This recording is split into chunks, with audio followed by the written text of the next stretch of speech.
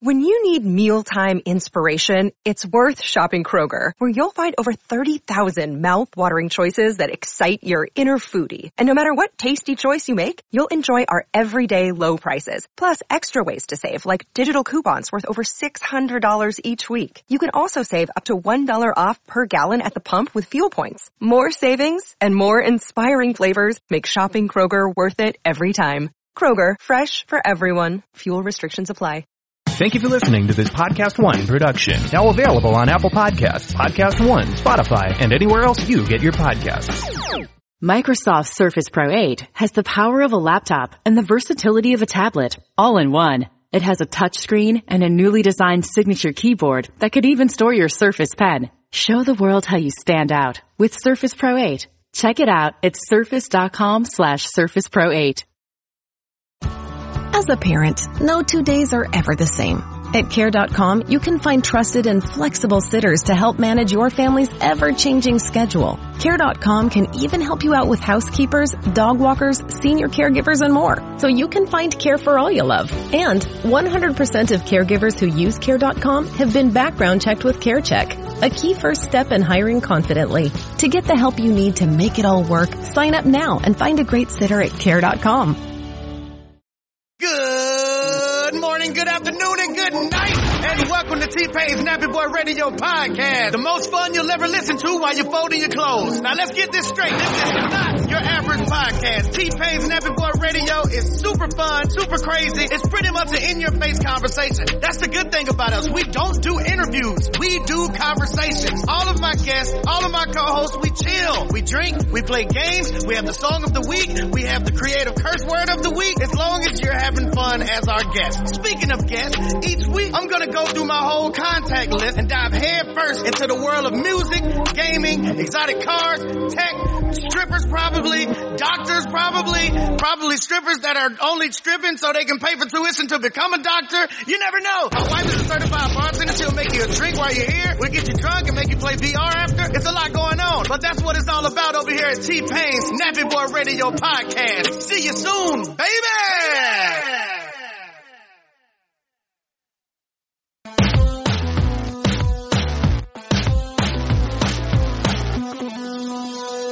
Welcome to Real GM Radio. I am Daniel Rue, your host, and so happy to have you with us for this episode. This is the first of what I call the Division Capsule podcasts for Real GM Radio. That is a combination off-season review and season preview for one division, one 5-team group at a time, and we're going to start with the Atlantic Division and a great pair of guests. These are typically two guest podcasts, everybody talking together, and it's Jared Weiss of The Athletic and Jared Dubin of 538 and many other outlets, both of whom have been on the show many times before.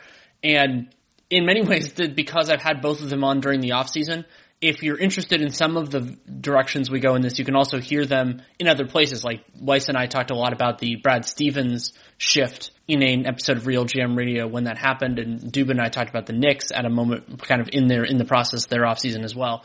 But we go into all 5 teams in some real depth, and the moves they made, the moves they didn't make, where things are right now, where they're going, rookies, a lot of fun directions here. Hope you really enjoy it. Well, thank you guys so much for coming on. Thanks for having us.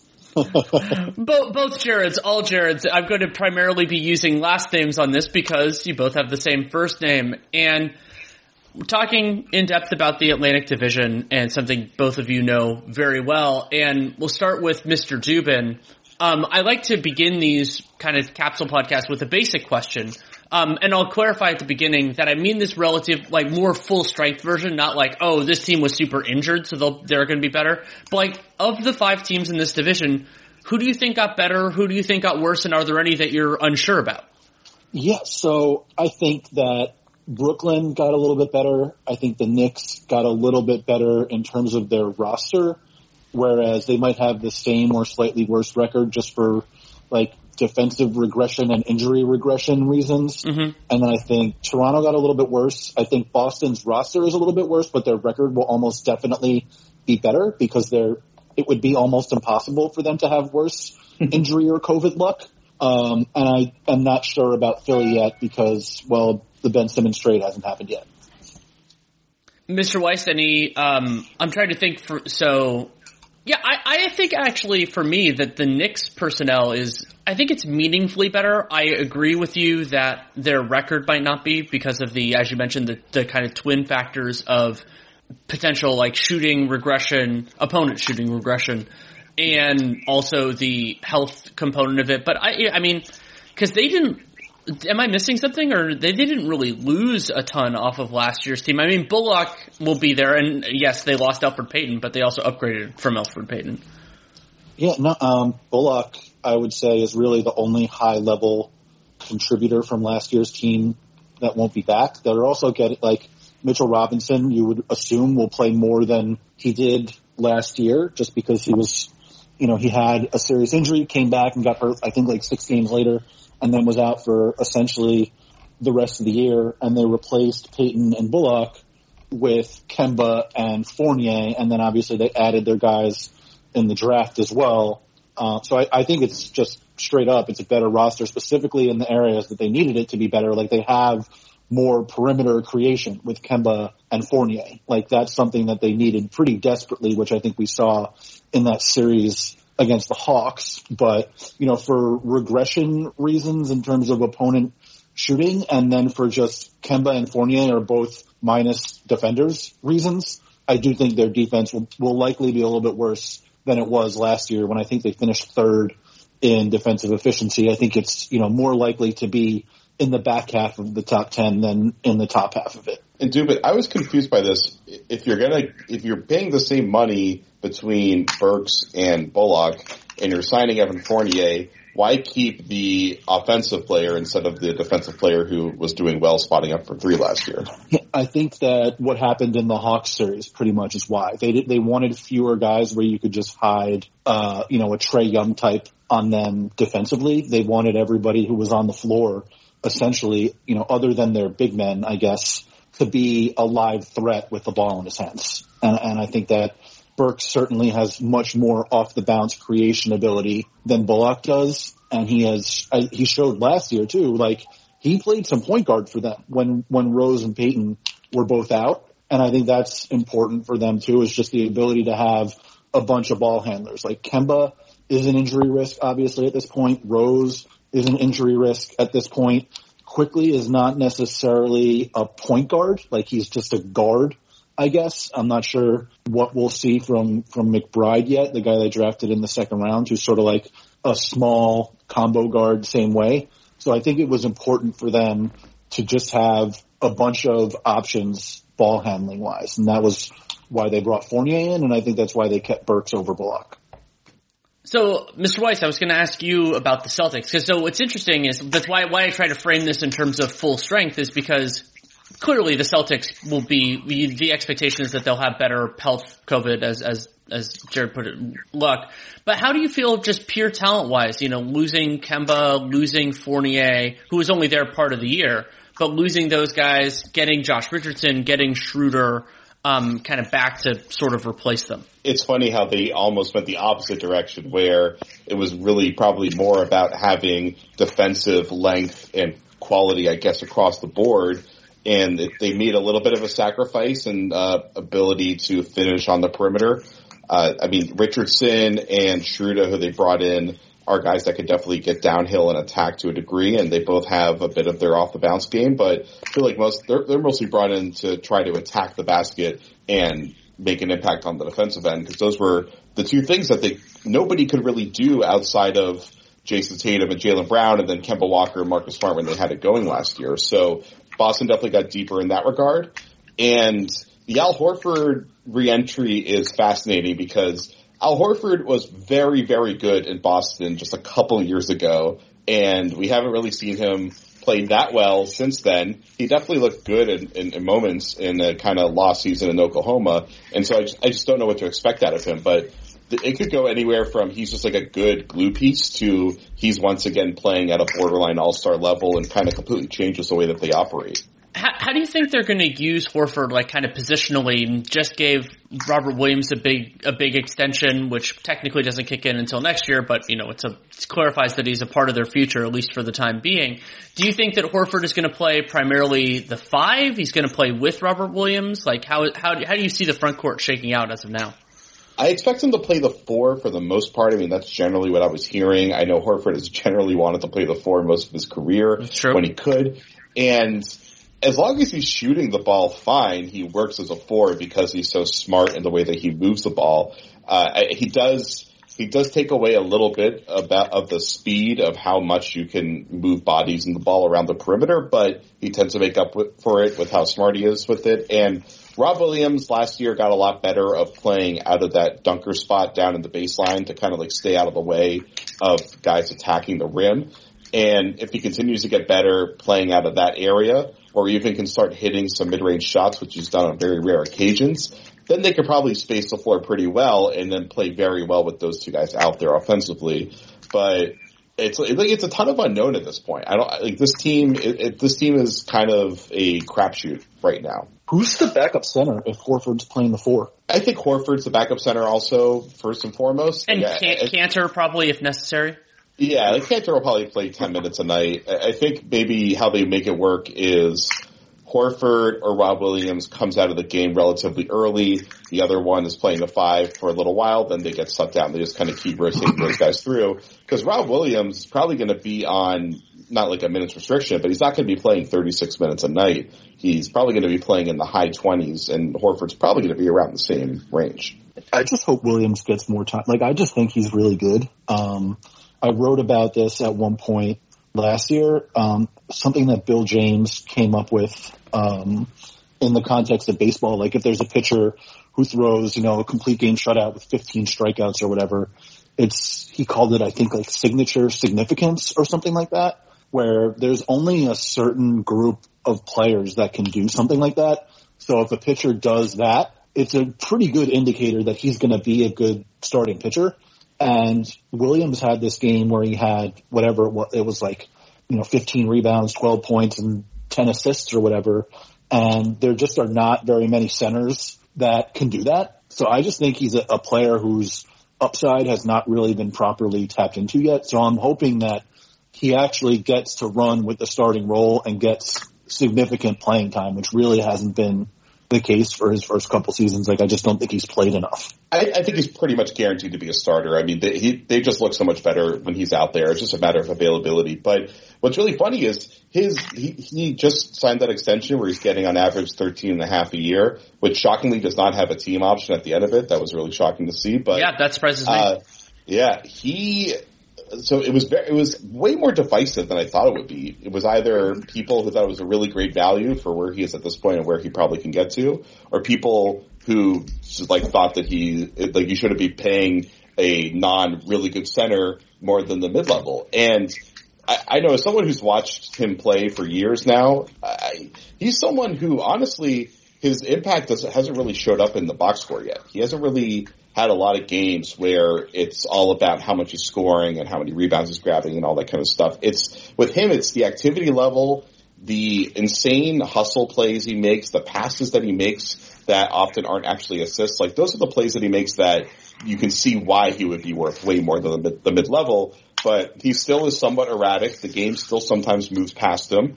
But the improvement that he just made over the course of last season compared to where he was the year before, where he was still getting played off the floor all the time, was so drastic that you'd expect him to continue to progress pretty significantly, though he is 23 or 24, I forget which at this point. So it's not like he's 22 years old yet. He's a little bit older.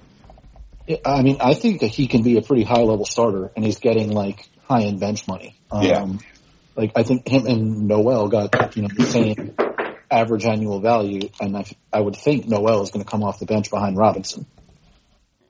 Yeah, we'll see. I mean, how the Knicks want to handle it. I mean, it's funny because I've been more of a Nerlens Noel believer over the last couple of years, and then he had this really good year. So I don't know how Tibbs wants to manage it. I mean, Robinson's situation is fascinating because he is a pending unrestricted free agent after the team option, but he is extension eligible. And now the Knicks, they've used up their cap space, so they can't do a renegotiation extension, but they can still agree to an extension. I think probably sufficiently big. It'd actually be in very similar range to what Robert Williams just got. So yeah, how these teams manage it, and that ties in with something that I think is such a fascinating question with the Boston Celtics, and it's an unusual place for a team that's good to be, which is that Ime Udoka has 7, 8 guys that I think can credibly be a part of his closing five. And some of it might be context dependent. Brad Stevens has done that in the past as well. But that can be challenging. Players sometimes chafe at that idea that they don't know if they're going to be doing it, especially if it's not like because they're playing well or they're playing badly. So it can be complicated, but I also think it can be a positive because, you know, there are nights that Dennis Schroeder is playing well and there are nights that he's a good matchup and there are nights that he is not. And so to have, as I would define it, and I'm interested in how you guys feel about this, like to me, Tatum and Brown are the only two guys that I'd have locked into the closing five. Those guys are incredible basketball players and also central to where the team is and where they're going. But outside of that, I mean, like, yeah, Smart's probably going to be out there a lot. Horford can be out there. Rob Williams. But there are a lot of different options for Ime Udoka.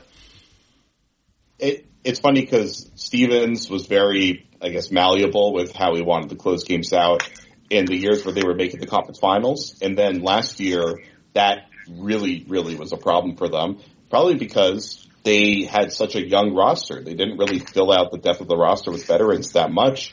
And in the spots where they did have veterans, the veterans weren't playing that well. So they had so many guys that were trying to get used to suddenly having such changing roles, and they really struggled with it. So you really see why they built the roster the way they did. It was because they wanted to have guys that could handle that flexibility. I mean, we'll see how Dennis Schroeder feels if he's not closing out games every single night. That might get a little explosive, and hey, that's why it's a one-year deal, right? But I think that was the main impetus of the way that they tried to rebuild this roster was get guys that can handle their roles changing, because I do expect Udoka is going to be that way. I agree, but I would also have Smart closing pretty much every night. Oh, for sure. Yeah, like I think they need that other wing defender out there so they can switch pretty much everything if they want to. And he obviously provides some degree of ball handling and some degree of shooting depending on the night, and I just think that's important for flexibility wise. Well, and he's a very clutch player. Like he's the guy that always loves to step up in those moments. So like you always want him out there for those. And something that I find fascinating about the Celtics is that, like, usually the idea is, okay, if you're going to switch, you're going to go smaller. But like, I thought Robert Williams has some capability there on switches too. And if you could switch when he blocked a bunch of threes, he can move his feet. And I think he'll get better moving his feet too. I think the coaching staff is working with him on that. And so, like, Williams, he has kind of weird length, and I think he has more agility than the average big center. So, like, I think that Udoka and the coaching staff can try out a little bit of different concepts, which is really important when you don't know who's going to start and close games, because then you can kind of piece together what works. Yeah, I mean, Horford can switch a little bit too. Yeah, the last 2 years might have hurt that a little bit. Yeah, he's older and he can't do it as well as he used to, but it's not like he's just going to get destroyed anytime he has to switch. Right. Well, we could jump to, so typically the next section is, like, I'll ask each of you to pick a move. So that could be a trade, a signing, a draft pick that stood out to you. But I want to start with a move that didn't happen, and that is Ben Simmons still being a part of the Philadelphia 76ers. And it's always hard to talk about a trade that didn't happen. I mean, Nate and I have had this challenge with Bradley Beal over the last 11,000 years. But it's because you don't know typically what offers were on the table, what, Daryl Morey turned down. But I thought this was the time for a Simmons trade. I mean, we don't know where the season is going to go, and it's always harder to make a trade of that magnitude in season. We did see it with James Harden, and Simmons isn't that level of player. But it's so much harder because rosters are in flux, and because Simmons is a hard player to fit. So if you are a team that wants to be competitive and you want to add Ben Simmons, but the other part of it that is such a huge wrinkle, and you and I've talked cap CBA with both of you gentlemen many times in the past, is that the history of transactions of players of Simmons' caliber is typically that you're trading a good player for either young guys, draft picks, or both, and that is exactly what the Sixers don't want. They want to trade Ben Simmons for a player of similar caliber, if not somebody who's superior. Lillard has been mentioned as an option before and various other things. And I think that might be part of why these negotiations are so challenging, is that they want something that is typically not the return for a guy like Ben Simmons. And also they're just sitting waiting for like one of two players basically that could be available between Dame or Bradley Beal, like maybe a Pascal Siakam pipe dream or something like that. But they're in the situation where they're just kind of like waiting for very specific people to want out of their situation. otherwise they don't really have a package that makes sense for them to go for. So I don't really think Simmons' value can get that much lower than where it was coming off of all the stuff happening with the end of the playoffs. So it makes sense from that perspective not to sell low at this point and just kind of play it out. Yeah, I mean, I think that it makes sense that he hasn't been traded yet because of exactly the issue that Danny described. You typically get a certain type of package for a player like Simmons, and that package is not something that the Sixers are or really should be interested in at the moment. Whereas the other teams that would be looking to trade for Simmons are going to want to give up, again, the type of package that Philly should not be interested in and is not interested in. And like Jared said, they're only interested in essentially, a group of maybe 2 players to move him for. And those guys at the moment are just not really available. So, I don't know what you're supposed to do there. If you're Daryl, I don't think you trade Simmons and make your team worse. You can't do that, especially with Embiid as your star player. You just don't know, because of his health issues in the past, how long your window is going to stay open. And I don't think you can make a trade with a player of Simmons' caliber that makes your team worse this year. So it makes sense to me to just hang on to him unless you get the kind of deal that you want to get that would make your team better. And one of the real complications here is that theoretically you could maybe try to create an offer where the Sixers trade Ben Simmons for the kind of young picks and stuff or whatever, and then you trade those to a team like Portland. But we also don't know exactly what those potential trade partners want. Let's say Washington decides to trade Bradley Beal. Are they going to go full rebuild? Are they going to want all these young guys? Are either of these potential trade partners interested in Simmons as being the kind of the next young star of their team? I mean, he's flawed, but he's also incredibly talented, and maybe you think, okay, there are parts of this that don't work in Philly, but they could work with us. And I generally feel that way with Simmons. I think that some of his I've described him before as a masterpiece painting with a smudge in it, and that's points all you can look at is the smudge. But in a different system, maybe you have a 4-spacing 5, and he can have the ball in his hands more, you can make it work. But the challenge with Simmons is that he's such an unusual player, strengths and weaknesses, and I mean, it seems like there was a time where these weaknesses, they're going to correct with time. But I mean, you think about how much success he's had and how much attention those flaws have generated. You would think that if he really wanted to fix them, or if they were fixable, maybe it would have happened by now. I don't know for sure, but you get into that sort of a situation with Simmons, as successful as he's been now for a few years.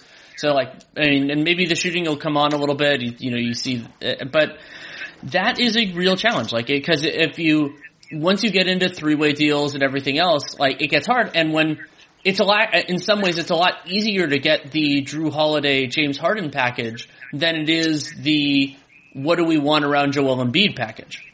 Mm-hmm. I also think this is something that you and Nate have talked about a bunch with Simmons, is that he's the kind of player where you could see teams saying okay, we want him to be our next star player. We're going to build around him. The difficulty in that is that he's already on the second contract, which both has a high salary and also means that he's going to be an unrestricted free agent in just a few years. And because he's such an unusual player, you need time and resources to build around him in the right way. And if you're trading for him now when he's already on the big contract and just a few years away from potentially being I don't want to stay here, the window you have to be able to build around him as your next star isn't as big as it is as if he was still on his rookie deal. And because of not necessarily because of his skill set or shortcomings, it's just the combination of those things where he is already the high salary player rather than the guy on the rookie deal that you throw in with a high salary player as you're getting this, but we also have to give you a contract because that's what allows it to make the numbers work. The combination of those things I do think makes it very difficult for teams that are, let's say, Portland or Washington, to use the examples of the players they pretty clearly want. It makes it much more difficult for them to be okay, we're going to take Simmons and we're going to build around him, because you may only have 3 years or so, and because of his salary, you don't have as many resources to build around him as you might if he was, in his second or third year in the league. I would say one flip side to that is by getting into the season, I think two things could work in Philadelphia's favor. First, Ben Simmons looks really good again, and the fresh taste in everyone's mind is how talented he is. It's more sellable to your fan base as an executive to be able to trade for him at that point. And then secondly, teams that didn't trade for him now because they wanted to try a different pathway doesn't work, and they decide, okay, now we have to pivot back to Simmons. So there might be some different teams coming back to the table to make a move for him just because they're ready to give up on what they're currently doing. Well, and that ties in with one of the interesting subplots of the Atlantic Division offseason is what Toronto did. And so there are kind of two components to this. One is the Kyle Lowry sign and trade, so they got Goran Dragic and Precious Achiuwa in that deal. And I think that's a strong return for getting a player in a sign and trade. I mean, it's kind of in some ways similar to what Philly got when they traded Jimmy Butler, which was they got Josh Richardson, who is now a Celtic. And I think that that's one part of it. But the other thing is, like, I thought, especially when Masai Ujiri re-upped with the Raptors, which I'm thrilled about, that they would choose a more firm direction. And it might be that that's coming. It could be coming in a week. It could be coming in 2 months. It could be coming at the deadline or next year. But the idea that they're basically keeping this group together is not what I expected, at least for the time being. Well, they did choose a direction. It's to have a lineup of all 6'9" guys that don't shoot off the pick and roll. I mean, I was very interested in another move they made too, just because after the lottery, I, along with everyone else, sort of just penciled in that they were going to take Suggs with the 4th pick, and they wound up taking Barnes. And, you know, besides the fact that he went to the worst school in the country, I do think it's interesting, like, what they envision happening with him, OG, and Siakam. I'm not sure you can play all three of those guys together. Like, is Barnes going to be a center? How does that work? So I think another move is coming for them at some point, both because I don't think necessarily Dragic is long for Toronto, and I think that, I think that they would probably much rather trade Siakam than OG. And I think some sort of move is coming down the line with them. I don't know what it is. Like, I trust Masai to make the right decision, whatever that is, more than I would trust almost any general manager or whatever the hell his title is now in the league. But I think that pick combined with the Lowry trade makes me think that there is something coming down the line for them at some point, whether that's during the offseason or at the deadline or shortly into the season or whatever it is. Like, the version of the team they have now is, I do not think, the version that's going to be the whole year. Well, and I think that's a logical way to interpret it. And for me, I have always been harping on the idea that you draft best prospect available, irrespective of fit with your current team, except maybe in very specific special circumstances. And that would be, you know, like you have an unbelievable talent at like center only, and you draft a center 4th overall or something like that. Like maybe in that sort of circumstance, you think about it, there's somebody else in the same tier. But the idea about that of the Raptors guys overlapping, I think, is a fair one. And I think that there are kind of different theories here, and it's going to take time. And one of the challenges of analysis is that you kind of sometimes want to fall into your traps. Like, I think back to Kyle Anderson going to the Spurs, and I'm like, I thought he was really talented, and they'll use him a lot better. And he's had a good career. I mean, not what I thought he was like a lottery level talent, and he hasn't been quite that type of guy. And so there's some of it with Scotty Barnes where it's like, okay, the biggest thing, like if Scotty Barnes could shoot, if the only thing you changed about him was he had a semi-reliable catch and shoot jump shot, I'd pull up one would be even better, but if it's catch and shoot one, like, I would be much more positive about him as a prospect. And the team, other than maybe the Spurs, that has the best recent track record of getting limited shooters to shoot is the Raptors. So I think that's a theory of how it happened. Also, they could just think Scotty Barnes is one hell of a player. I mean, I thought the defensive film on him was great, and he, you know, has good judgment in terms of with the ball in his hands and everything else. So, like, I didn't have him above Suggs. I had Suggs pretty clearly above Scotty Barnes, but I'm interested, and it's always hard when the player who has a flaw goes to the place that is has the best reputation for fixing that flaw, because you're like, oh God, are they actually going to succeed? And it does feel on the surface that they're almost like drafting him into this concept of, we just want to have a bunch of big wings-ish that we can just switch across the board and kind of play this futuristic micro ball style defensive approach. And then at least with Siakam and Barnes, they're all guys that you generally can attack and hopefully play make. So I do get it from that perspective. I just, as someone who has, like, Scotty Barnes has been my favorite prospect in this class since he was like a junior in high school. I still am kind of shocked that they took him over Jalen Suggs, just because Suggs seems like the complete guard and someone that I feel like would fit really nice next to Van Fleet. But I mean, they were the ones that were in the room with them during pre-draft, so I'd assume they know what they're doing. Right, and I think for me it's more about the surprise, just because it was so expected until like a couple of days before that they were going to be taking Suggs, and then I was like, and I just don't really know what to think, because I thought I had a bead on what their plan was going to be post Lowry, and then I now feel like I kind of don't, and I feel like we're trying to judge at this point, 2 months or whatever it is before the season starts, and I don't think we have the full picture yet. I don't think we do either, and part of what makes the Raptors special in that respect is that they have a lot of players that I think would generate real interest were they available, because they're on reasonable contracts that would be notable to good teams. I actually think Siakam is kind of the exception of that. He's paid a lot of money. He's an like Simmons in certain ways, he's an unusual fit because he's great defensively, but he did more with the ball in his hands. The jump shot has been very hit or miss. But if Masai wanted to do a fire sale, Fred VanVleet, $20 million a year. Yeah, I don't think it's like an unbelievable value, but I think teams would be thrilled about it. Trent, we'll see. I'm more positive on Gary Trent than most. Dragic, I think it's a high contract, but a reasonable one. OG is to me one of the better, non-rookie scale contracts in the league, because he does what he does really well. I think he has some untapped potential. So if that's where they want to go, they can do it, and there's no reason it has to be now. I just thought it would, because that's usually the timing of when those sorts of combined transactions occur.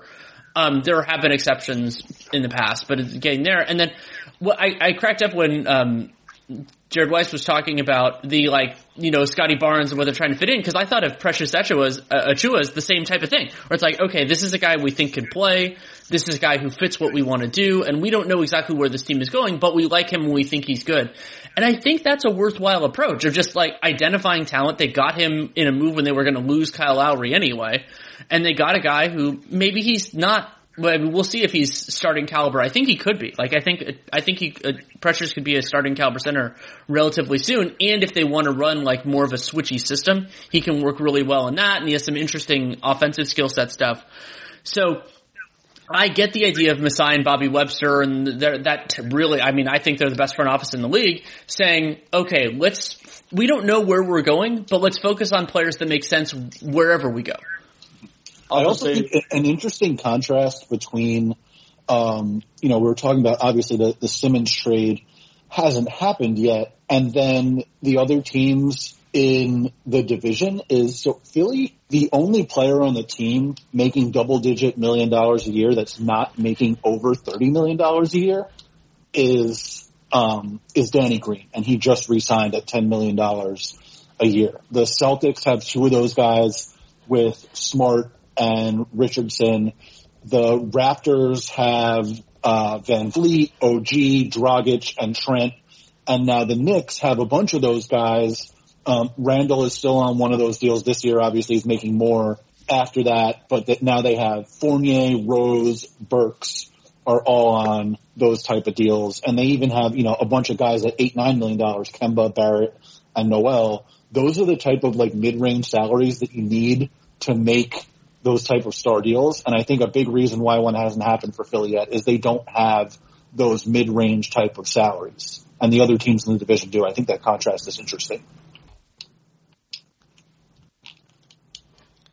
I'll just say I just figured out why the Raptors drafted Scotty Barnes, because it's the third straight year where a team with red in their jersey at the fourth pick picked a big defensive wing. I think it's just Masai showing respect to the NBA. That's the new tradition, the Hornets with the 11th pick. Yeah, and I should say surprise pick too, because it was DeAndre Hunter to the Hawks and then Patrick Williams to the Bulls. So it's just Masai was required to surprise us. And second consecutive year, it was a Florida State guy. I don't know what these teams are doing, taking these Florida State guys. Yeah, especially after Miami guy did so well for the Nets before everybody got hurt, or kind of while everybody got hurt. And let's talk a little bit about the Nets. I think that one of the interesting, so there are two things I want to talk about briefly with the Nets. One of them is Bruce Brown signing his qualifying offer rather than getting a longer term deal with the Nets. And then the other one is Brooklyn, despite their massive collective salary, using the taxpayer mid-level exception and using it to bring in Patty Mills on a 1+1. So it pays to have a dude who's like obscenely rich as your owner.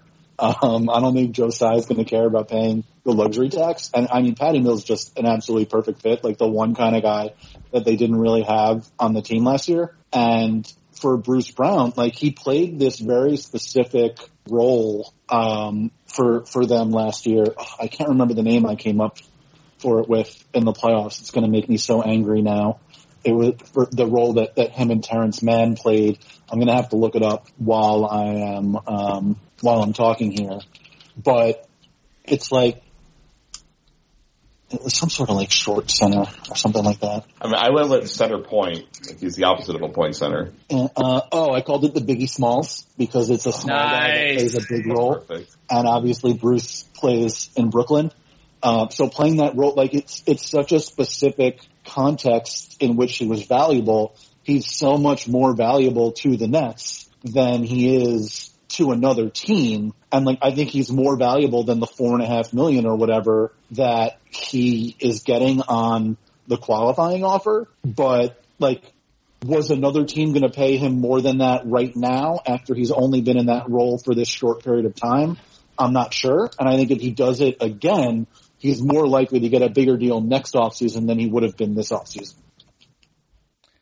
Yeah, it's interesting. I mean, the idea of a player being more valuable to one team than everybody else, and the idea that if another team had made an offer sheet on Brown, was almost definitely going to get matched. So do you want to waste your time, waste your cap space on that? Maybe not. And the other one, actually, and I think this is big for the kind of the, let's call it the arc of the league.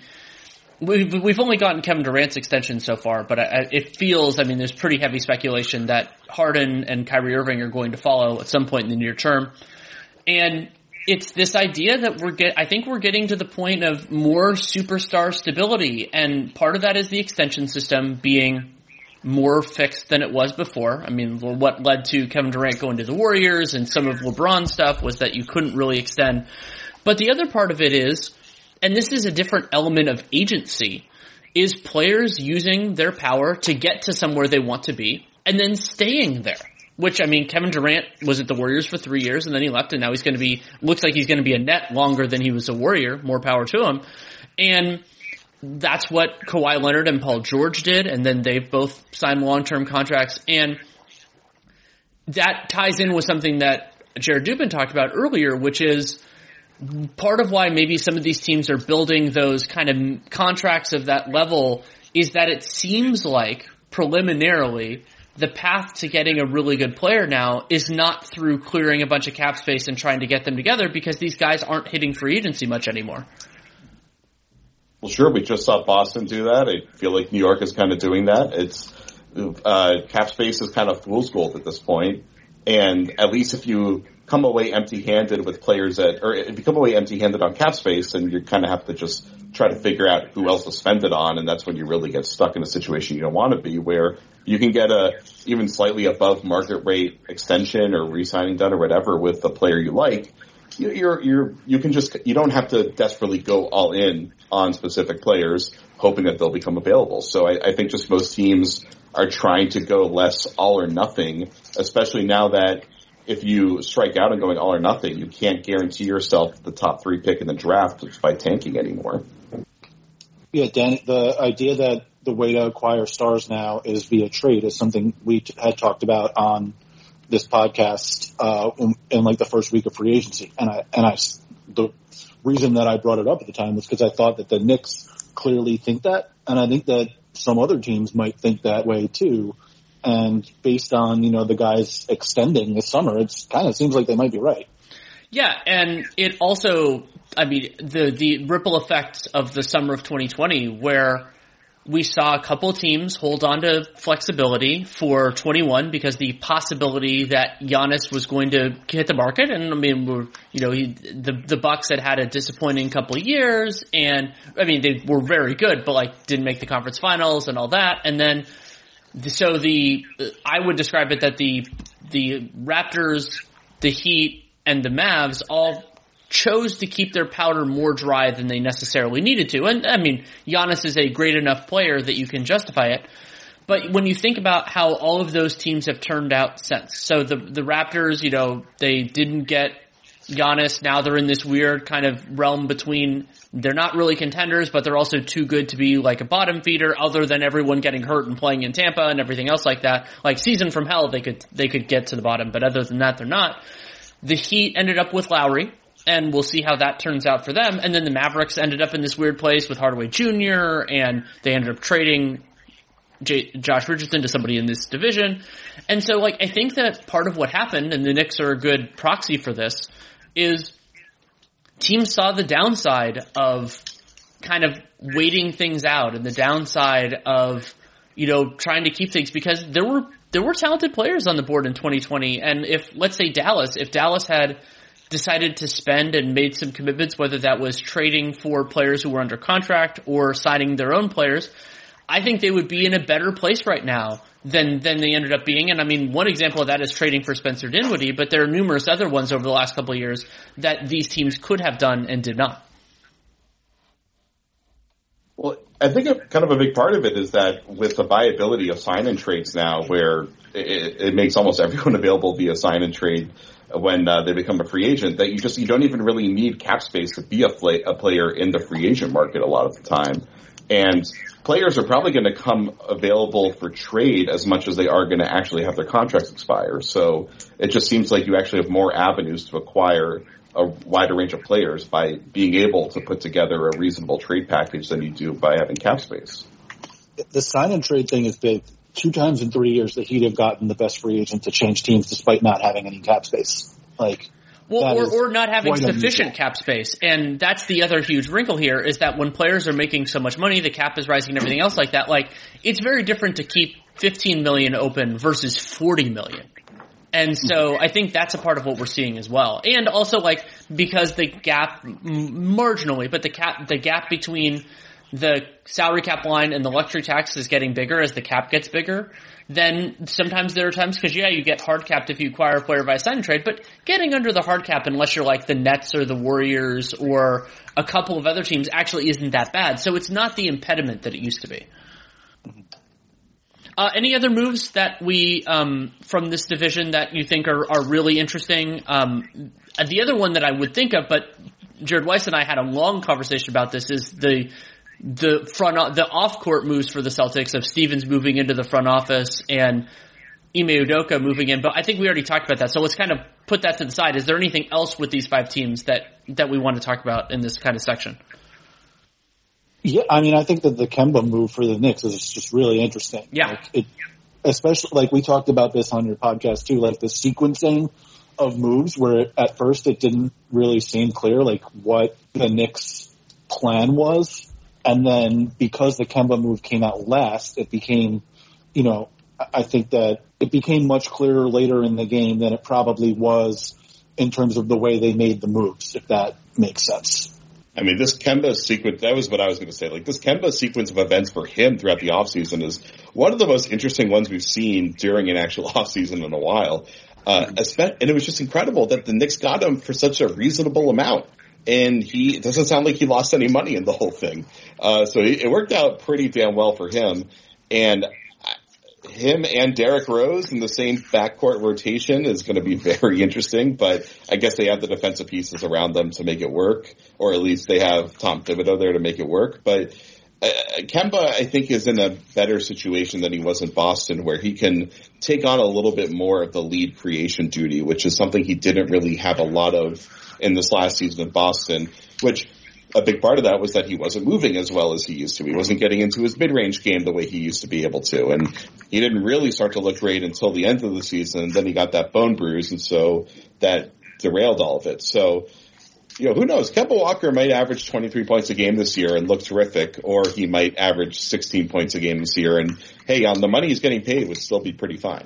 Yeah, he would be. And I think one of the biggest winners in the entire NBA of the 2021 offseason is Julius Randle. And Randle, not only because he got that big extension, which is fantastic for him, but also because his role, his counting stats are probably going to go down because they added a lot of talented players, but we saw what the Knicks kind of needed from him in that first round of the playoffs. I thought that Nate McMillan and the Hawks did a really nice job strategically kind of understanding the Knicks' weaknesses offensively.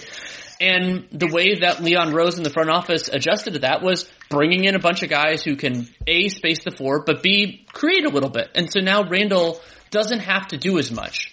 And I think that's going to make life a lot better for him.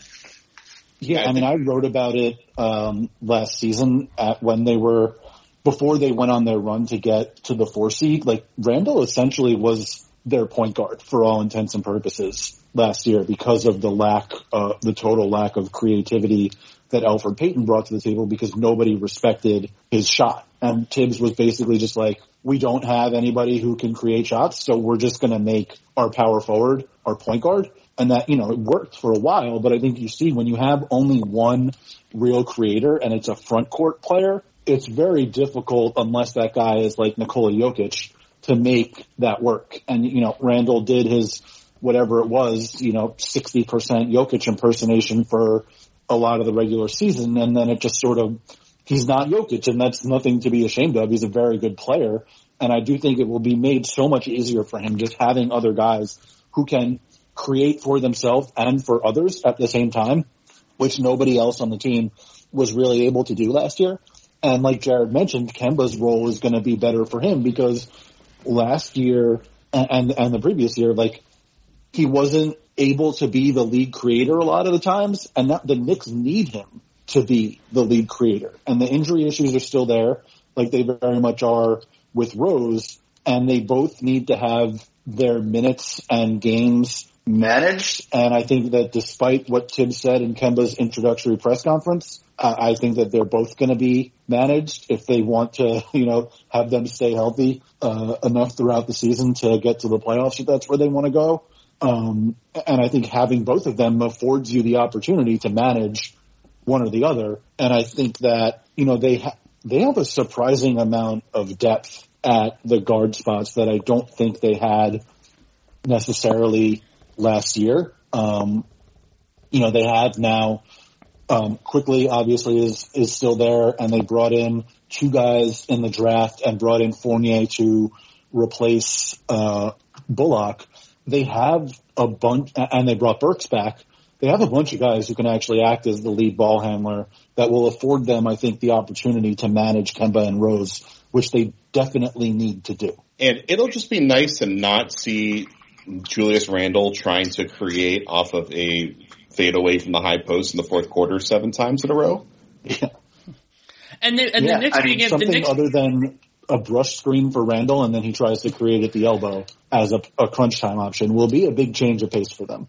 And to be able to do that without a huge sacrifice to your defense. Now I think they'll lose something. We'll see exactly how that all shakes out. But they still have the rim protection, which was such an important part of what the Knicks did well last year. And they, Evan Fournier can defend. He got lit up in the Nets series, but congratulations, so did everyone else by the Brooklyn Nets when they were healthy. And so I think that that was an impressive part of this to me, is that it wasn't like they got all these crazy one-way guys. And Kemba can be a little bit limited. I thought that the Raps hunted him a little bit 2 years ago, but not, and if they have other options in case, if Kemba can't be on the floor in a key moment like that, then okay, you go with somebody who's maybe a little more limited as a creator, but you still can make it work. Yeah, I think that Fournier and Kemba can both be hunted on defense, and I think that that's going to wind up being an issue at some point, because it's much different than last year when they didn't really have that many guys who could be hunted defensively, especially on the perimeter. And I do think it's somewhat easier to hunt a perimeter guy than to hunt a big man, just because teams can just choose to have their big man stay all the way back. And despite the fact that both the Knicks and Sixers were not able to hunt Trae Young, I do think it's somewhat easier to hunt a perimeter guy. And a huge part of Boston's defensive struggles last year was Kemba and Fournier just losing guys on cuts off the ball and just struggling with help stuff. Because both of them are, I mean, Fournier is actually pretty decent at keeping guys in front of him, although he can get overpowered, obviously, by a bigger wing. While Walker generally used to be a good pick and roll defender because he worked super hard to get over screens and that kind of stuff. Last year, he wasn't moving at the same pace, so we'll see if that gets better this year. But they just had so many guys like cut by them, backdoor, confusion on switches, all that kind of stuff. So it'll be really interesting to see if that actually can get fixed with Thibodeau. We'll end the off-season section with two quick questions. We'll start with Mr. Weiss. Who do you think will be the best newcomer to his team in the Atlantic? Ooh, interesting. I think Patty Mills is the best addition relative to like what you're expecting. It's just like the perfect guy and kind of the missing piece for what Brooklyn were looking for. He's has the championship pedigree and the leadership pedigree that just, he seems like the perfect guy to have him on the floor with them in crunch time. A huge upgrade over Tyler Johnson, with all due respect to what Tyler Johnson has continued to do in his career all these years later. So he's the one that I'm definitely the most excited about. I had Kemba, Barnes, and Mills as the three that I think have the most potential to be that guy, obviously at different levels and for different reasons. Like Mills just gives the Nets something off the bench that they didn't have last year. Barnes, because of his defense and the way you can get creative up front for the Raptors, I think in some ways that they couldn't really last year. They were very small on the perimeter when they had Lowry and Van Vliet and even Trent all together. Like Trent's not that big. And I think that Barnes provides a different look there. And then like Kemba's pretty clearly the most talented newcomer, and it's just a question of whether he's going to stay healthy or not. But either way, even if he's like 75% when he's on the court, he's just such a big upgrade over Elfrid Payton that he can't help but be, one of the better newcomers in the division unless he can't play. Oh, and I shouldn't forget, Horford we obviously got into, but Dennis Schroeder is a really fascinating addition to Boston because Boston hasn't had a high-level backup point guard in a long time.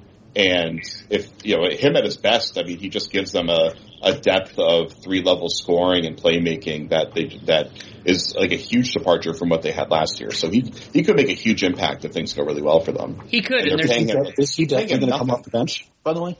I assume he's going to come off the bench, but I mean, they can start Richardson, they can start Horford, they can start him. There's so many different guys they can plug in there. Mm-hmm. The other part that it's a parallel between Boston and New York that I really appreciate about their off seasons, and Jared just got into this, is the 48 good minutes of creation of play at, getting good shots and all that. Like that's going to really raise their floor. And, so some of those games against mid-level teams where maybe your best players aren't doing super well, but you still you're not getting killed in the second unit minutes. You can still score. You could probably create like a 5-point advantage on teams in that stretch. Like that's going to make life a lot easier on them, and that could push some of these teams up in the standings. And I mean, we think about it. We'll get into the season preview part of it in a sec, but though that stability, it's huge not only in terms of injuries, which of course are always going to happen at some point, but also in terms of the ebbs and flows of a season. So your guys are a little flat. Well, if you have 8 guys that can play, then somebody else can step up. There's a lower chance that you're going to have those absolute troughs. Oh yeah, I mean last year they would get on these streaks where they were starting to look really good and then just fall off a cliff. And what would happen would be they would have a solid first quarter to a game against a team that was, I guess, at their level, even below their level. Second unit comes out, and it's 3 guys that aren't doing anything on offense but standing and watching with Jason Tatum or Jaylen Brown and a rookie Peyton Pritchard. And it was kind of a disaster. It's just their star going ISO the entire time. They didn't even know what they were doing on offense. And so they just lost a ton of games where one of their big stars would end up scoring 40 that night, and they would mount what looked like a nice comeback in a competitive game, but it's because they were just completely giving it away with the second unit early in the game. So that probably won't happen so much this year, and that is where they can pick up a lot more wins in the regular season. I think the concept of 48 good minutes at one position is really interesting. Danny, we've talked about this before, where if you don't have good point guard play, it's almost impossible for you to have a good offense in the NBA unless you have somebody like, LeBron or Jokic or whatever it is that functions as your point guard while playing a different position. And I think both the Knicks and the Celtics weren't able to get that the last few years. And I think it's much more likely that they do now because of the upgrades that they made. And I think, Toronto was able to get that because they had Lowry and Van Vliet. And now they're going to need, with Van Vliet, either Dragic or Malachi Flynn or whoever it is to be that other guy that can give them those other minutes. And I think we saw with the difference between Toronto and Boston and so from Toronto and Boston to like the Knicks and Brooklyn last year at the center spot, where Toronto was like, okay, we can manufacture Gasol Ibaka out of Baines and Boucher, and that didn't really work for them. And Boston tried to do it with Robert Williams and Tristan Thompson, and that didn't work out all that well for them. And then, the Nets had Blake Griffin and Jeff Green and Bruce Brown and Nick Claxton and even DeAndre Jordan at certain points. And then the Knicks had first Mitchell Robinson and Nerlens Noel, and then Nerlens Noel and Taj Gibson, and they were able to manufacture 48 good center minutes.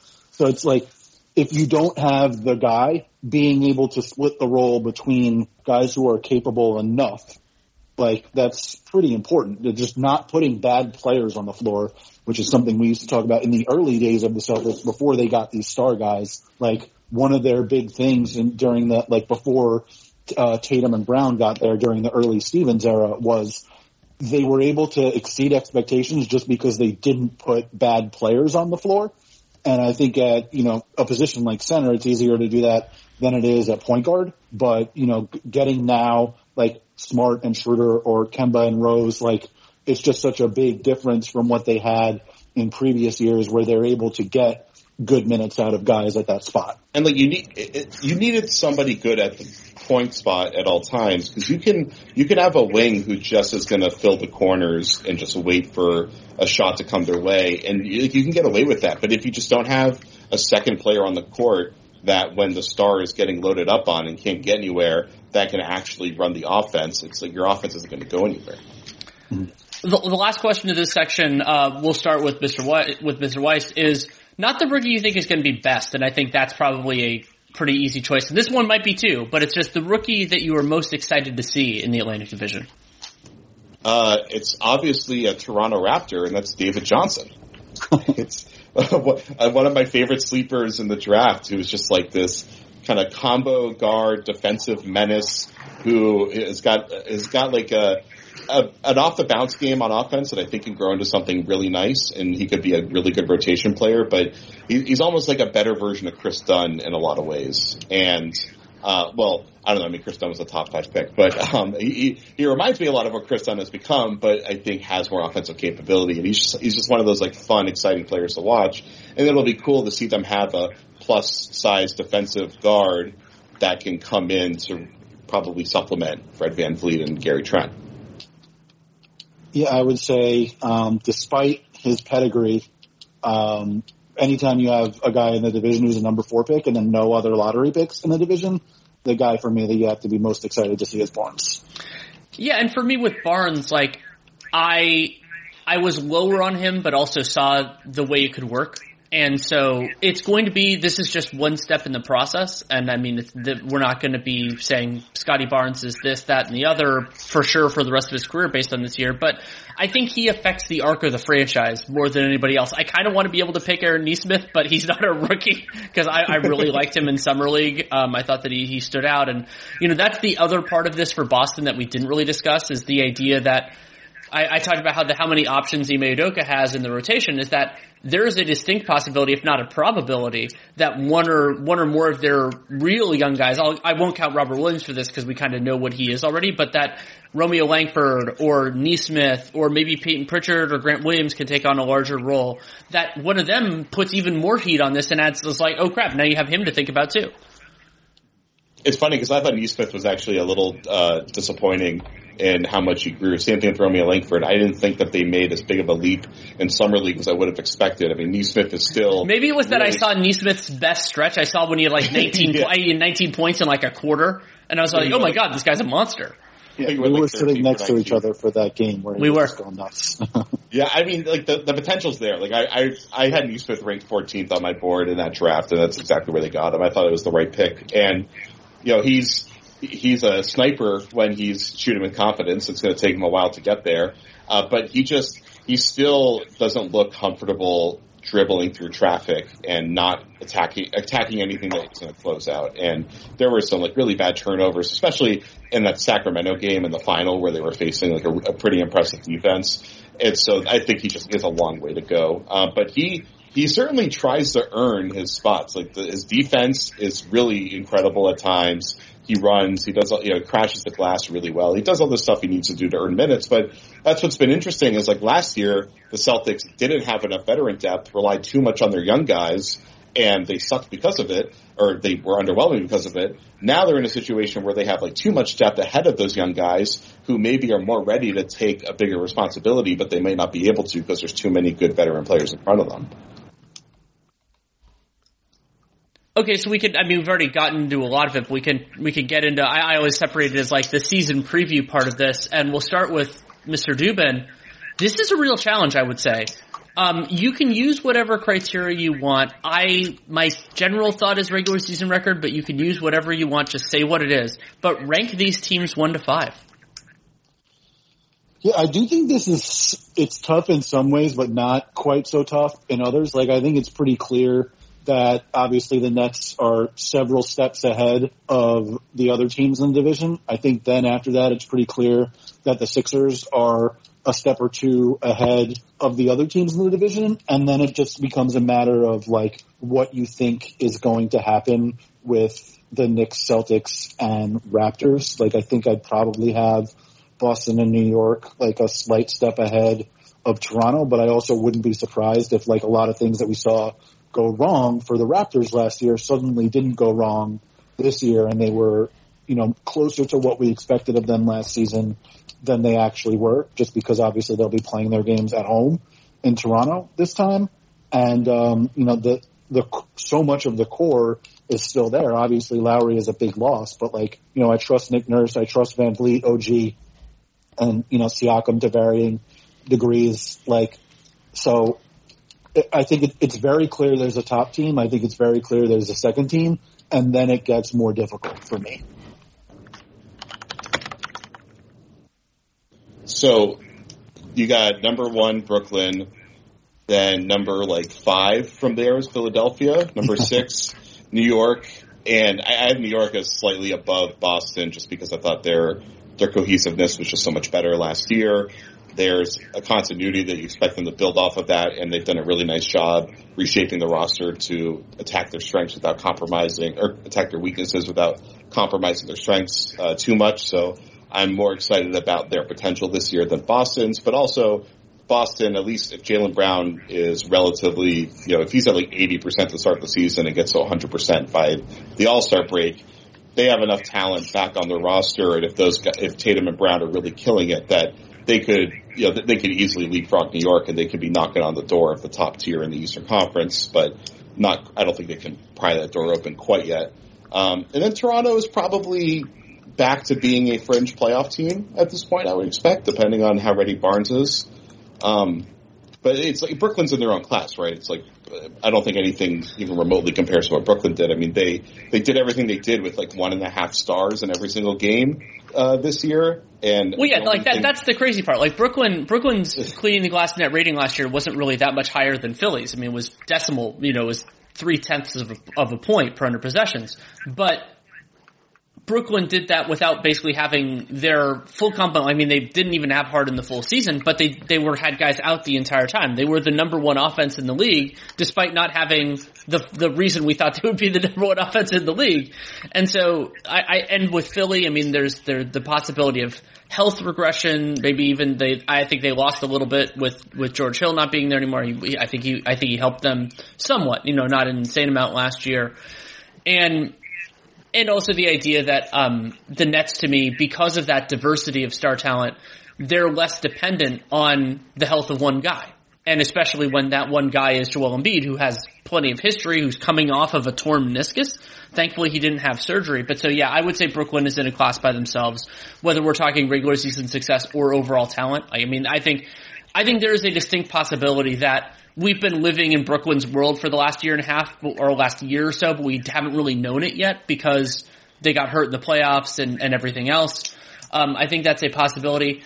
I have Celtics over the Knicks, partially because I think that their roster fits together a little bit more smoothly. Like they can fit the pieces, and also like we haven't talked about this as much as we could have. Internal improvement. Like I mean, the idea that Tatum and Brown, if Brown, we'll see how healthy he is. Like I think there's more room for them to grow off of where they were. And I think Horford will unlock things in sort of a similar way to an extent to what the Knicks are going to do. But I think that's really close. We're splitting hairs there.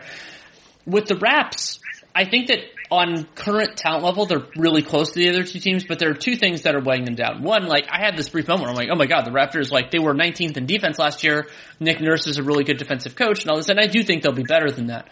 But they didn't really fix the center rotation problems. Like, that isn't something, I mean, they added Precious, but I don't know that, like, you know, and Baines was a disaster last year, unfortunately now he has this new injury. So I think they'll be better there, but I don't think it's, like, solved. And the idea that the Raptors, unlike the other two teams that they're competing with, they have potentially some downward pressure. Maybe they get a really good offer for Van Vliet, or maybe a Siakam trade happens, or they really want to play Scotty Barnes because he's their new talent. They think he's going to be the real deal, but he's not there yet. And so there's a way for them that this season is a success, but they aren't as competitive. Whereas the other two teams, we know they're going pedal to the metal. I think that makes sense. Now we get another juicy one. We'll start with Jared Weiss. How many teams from this division make the playoffs? Between 4 and 5. I guess I'll go with 4. I feel like, I'd go with 4. I'm actually going to go with 3. I think the default expectation is probably 4, but when you look at it, I think there are two teams that are definitely making it barring some sort of catastrophe. And then when you look at sort of the next tier of teams in the East, you got to figure there's 7-8 teams for 4 spots, which means half aren't going to make it. So I'm just going to say one of the Knicks or Celtics isn't going to make it. Yeah, that's totally fair. I mean, so my thought had been there are 5 teams in this division that are playoff quality, but you're very rarely, you're not going to get 5 in, and that's the idea basically, like, you think of variance. So if you throw a bunch of stuff against the wall, some teams are going to get hurt, some teams are going to get everything else. So my instinct was 4. But I do think Dubin's point about, like, kind of when they're on the margins, it's more like there are only so many different spots. So, like, I mean, like I think the Hawks are a more reliable playoff team than some of these other ones because they were hurt a lot last year and they were still, they were the 5 seed technically. The Heat are going to be better. I mean, they made the playoffs last year, but they got knocked out summarily. So I think the Southeast has a couple of different teams in that mix. And the other kind of weird part of all this is the East has so many teams that are trying to make the playoffs. And I think that's a real potential challenge where, like the Bulls and the Pacers and, I mean, how many teams in the East aren't trying to make the playoffs this year? Probably like the Pistons and the Magic. Is that it? Cleveland is. Oh, in Cleveland. Yeah, you're right. So I think Cleveland thinks it's trying to make the playoffs. So the year LeBron left. Yeah, so let's say it's 12. So let's say it's 12, and apologies to the 3 teams I'm going to say that, and let's not even say that they're not trying. They're just not good enough. Let's put it that way. They're not playoff caliber. That's really tough because that means that if you are a good team that also deals with injuries, that you're not going to get as much latitude. So it's going to be harder, and I mean, they could beset anybody, at any time, but it is going to be a real challenge. Yeah, and I mean, it'll be interesting to see how, if Indiana is healthy, how much should they climb back up towards the middle, or I guess like the bottom half of the playoff bracket, and then Charlotte should continue to improve from last year. I mean, LaMelo was pretty impactful as a rookie, and I'd imagine he's going to get a lot better in his second season. And then, like, Chicago had 31 wins last year. Did they make enough changes to move up, like, 7 wins or something like that? It's tough. Like, that's why I said, like, if there's, 7 or 8 teams for 4 spots or whatever, like, if you figure Milwaukee, Brooklyn, Philly, and Atlanta are probably as close to definites as you're going to get. there's a lot of teams for 4 spots. Half of them aren't going to make it, you know? Yeah, that's really fair. So the last question I had for you guys, and of course if there's other things you want to talk about, we'll start with Jared Weiss, is we already talked about rookies you're most excited to see. What players in this division do you think will break out? And breakout can be defined a lot of ways. It can be players that reach a different level of success or prominence than they did before. But like, who do you think is primed for that kind of a jump? I'm excited to see if OG Anunoby is going to turn into a more, I guess, dynamic offensive player. And as the Raptors kind of take a step back towards being more of a playoff contending team, is he going to turn into kind of the best outcome of who we could be? So I think that's the guy that I'm most curious to see if he can make that leap to near All-Star. And then I'm really glad that Bruce Brown stayed in Brooklyn, and I'm really excited to see if the kind of the Biggie Smalls, as they use them in the playoffs, if they could do that throughout the regular season. I have a bunch of guys, so I've tried to pick one from every team. OG was mine for the Raptors. Then I have Nick Claxton for Brooklyn. I think that he's going to give a different center look than they were able to use, especially with Jeff Green gone now. They need like another guy beyond Blake that's like an actual sort of big guy. So I think that he's primed for a bigger role than he had last year. And I like being able to switch still at his size and also protect the rim.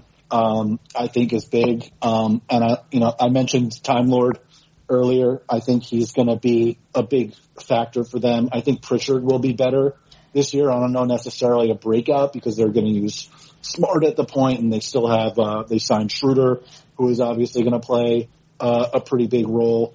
And then I don't want to spoil too much of something that I'm writing, but I'm also going to say Tyrese Maxey and Emmanuel Quickley. The last two you said were the two that I was going to say, because the biggest jump in the NBA is from your first year to your second year. And I don't know exactly what role those two guys are going to have within the rotation, Maxey, but I think both of them, if they play well enough, there is an opportunity for them. And Quickley, the Knicks gave him the ball more, and that's exactly what they should have done in Summer League. Give him that opportunity. I think he's going to be more off ball with the Knicks, and I think that's great for Quickley. I think I loved him last year. I mean, I got in some hot water at one point with Knicks fans because I was criticizing Tibbs for not playing quickly enough. It wasn't because also they had Elfrid Payton, and I have my own things there. But I think that there's a real nice spot for him, and the more talent they've added to the rotation, I think the better it is for Quickley. I'd love to say the same with Obi Toppin, and he has looked a little bit better, but I still don't know exactly where he fits in. And then with Maxey, he, one of those guys who looked too good for Summer League, one of those guys who can take on more. I don't know, again, like it's hard with the Sixers to kind of fit everything in and like where is he going to go in the rotation, but I also think that if you can play, it can work, especially if the Sixers are in this weird holding pattern with Ben Simmons where everybody kind of thinks they're going to move him at some point, but they don't know exactly when. Well, then that's going to create opportunities for other guys to say, well, I don't know where we're going, but I deserve a spot in this as well. Anything? I just don't want to say too much because it's something that I'm writing about. Sure. Anything else, with this division that you guys think is worth discussing? I think we've covered a lot of it. It's a lot of turnover, I would say 4 of these teams made some pretty significant changes. So it's a much different division than it was last year. And the 5th team might be making some 3 teams made some pretty significant changes, and there might be a 4th depending on what happens with Simmons. And I'm curious, would you guys rather see Philly try to figure it out with Simmons one more year or trade him for a non-superstar and just see if Philly can actually get better after moving him? I wouldn't trade him for a non-superstar. I think Morey is handling it the right way. I just don't think you can take a step back in one of what may be Embiid's limited prime years. Well, so for me, the bigger issue is if they don't get a number 2 on a title team in this deal, I don't know how in the hell they do it because they don't have those salaries. They don't have a ton in the way of draft resources. So unless Maxey breaks out to the point where he's a great player, but he's not the right fit for them, and so somebody else will give you that other guy. Other than that possibility, there isn't another way to do it.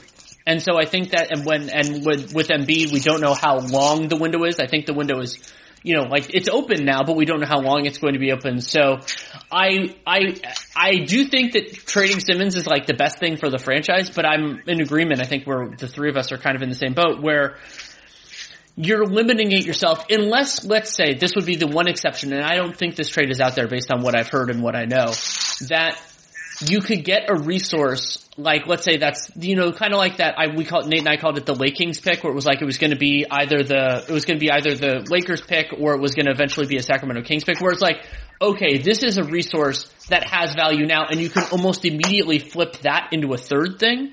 But I don't think that trade's out there. Like, I don't think there's a team that you have a pick that you think is almost definitely going to be top 10, or a player who is a top 5 pick talent already in the league that they want to give up for Ben Simmons. Like, if that was out there, maybe you can do the kind of two-piece, like the two-step deal, but I don't think that's there. I don't think it is either. I also think something else that I just want to sort of circle around to, because you mentioned it with Philly, like their title window is certainly open now. We don't know how long it's going to stay open. I think we'd all agree that Brooklyn is first among these teams in terms of like the combination of how wide their window is open and how long it should last. I'm curious who you guys think is next. Phillies is obviously open the widest at the moment among the 4 other teams, and the other 3, I don't know if any of them is open right now, and I also don't know if and when they put themselves in position to get open, how long it will stay open, just because we don't know. They need changes to their team to make it open in the first place, and we don't know what that's going to do to their resources in terms of being able to keep it open. I mean, I could definitely see Atlanta and Boston, just because their best players are so young, basically just kind of continuing to knock on that door for a couple of years, and then when the window starts to close for the others, that's when they're prying theirs open, and it stays open for a while. But I think both of those teams would like to make a huge leap at another big star if they can, and Boston's been pretty obvious in how they're trying to go about it. But I mean, Brooklyn's window should stay open for long enough that making that huge swing right now, you're still having to go up against them at the top of their game, right? Yeah, the Nets, and a part of it also for the Nets could be that the other teams that have stars are a little bit decentralized. So I mean, yeah, the Lakers have LeBron and they have Anthony Davis, and that could be good enough to really get them in the mix. But like Steph Curry, I don't think the Warriors are quite at the same. I don't think they're at the same level as the Nets. The Clippers, we're just going to have to see. I mean, Kawhi's partially torn ACL really puts a crimp in that. We'll see what happens with the Nuggets. Like, I mean, my instinct is that for the couple of years. But so if we want to go by Basketball Reference ages, this is going to be age 33 for KD, age 32 for Harden, and age 29 for Kyrie. So I think Durant's game is going to age really well relative to other star players because he's tall and he can shoot. But I'm thinking probably another 2 to 3 years near this level, depending on what move Sean Marks makes at the margins. And that, I hope it expected they'll get at least one during that time if, healthy and all that. I mean, I think one that was for the taking for them was this year, except that Harden got hurt immediately in that second round series, and then Kyrie got hurt too. But I think that they might get a little bit longer because, even though it's only it's only half of it, LeBron is older than these guys, and so if the Lakers age out, it's going to be harder for them to replace him in some ways. So it's going to be really interesting. And it's a huge question, but it's a really interesting one. I think, just in general, title contention windows don't stay open as long as we think they do. Even for the teams that seem like they're going to take over the NBA forever. I wrote something about this a few years ago. I can't remember, it was 2 years ago, 3 years ago, whatever it was. At max, you're talking about 5 years at the absolute most in general. Most of the time, 2 or 3. So, the Nets, they need to win, right now, They absolutely do. Well, thank you guys both so much for taking the time to come on. It was an absolute pleasure. Thanks for having us, fellas. Thanks again to both Jared Weiss and Jared Dubin for taking the time to come on. You can check out Jared Weiss at The Athletic. You can also follow him at Jared Weiss NBA, JaredWeiss NBA. And you can also check out Jared Dubin. He was teasing a piece that he's working on. I actually know a little bit about it because I was with him when he was starting it. That should be really good. I don't know where it's going to be published, but I'm really excited about it. and you can follow him at JADUBIN and the number 5. Love having them on, and generally speaking, this is what the Division Capsule podcasts are like. It's, riffing and talking about these teams, and we'll be 2 guests, and the timing on these might be a little bit different. I'm going to try to have it be 1 a week, the standard for Real GM Radio, but with guest availability sometimes, especially because this is a time that some people are taking vacations, sometimes it might be a little bit weird, but I'm going to do all 6 during the off season, and we'll see exactly where it plays out, but I'm really excited to have them on and to have everything. And so I'm working through the timing of all that. This is yet another compressed off season. So a little bit challenging, but I think it should be totally fine. If you want to support the show, there are a lot of different ways you can do it. You can leave a rating, leave a review in the podcast player of your choosing. Great if it's Apple Podcasts, Spotify, wherever. Can tell people word of mouth. But the biggest thing, honestly, that you can do is subscribe and download every episode. Again, whatever podcast player you want, that it'll pop into your player whenever you want to do it. Really does help our numbers and everything else. It can be really useful. So appreciate that. You can also check out my other work, Dunked On Prime, still going strong. We're roughly 2 episodes a week, but they're long ones. We did over 2 hours in the episode that just got released. I think that one might have a public element as well. We might be doing a different one for that. So they're sizable. They're just fewer and further between. Nate's on vacation now, which is great. And written work at The Athletic, of course. Probably going to have some stuff in the works right now. I've tried to take a couple of days to tone it down a little bit, but have that. And of course, Real GM Radio will still be an episode a week, so we can roll through that. And there's a lot of ground to cover, lots of really interesting moves to go through. And if you have any feedback on the show, good, bad, or indifferent, DanielLaRue@gmail.com is the way to get it to me. If you take the time to write it, I will take the time to read it. That is an absolute promise. And I will try to respond. I'm admittedly not the greatest at that, but that is my intent. So that is enough for now. Thank you so much for listening. Take care and make it a great day.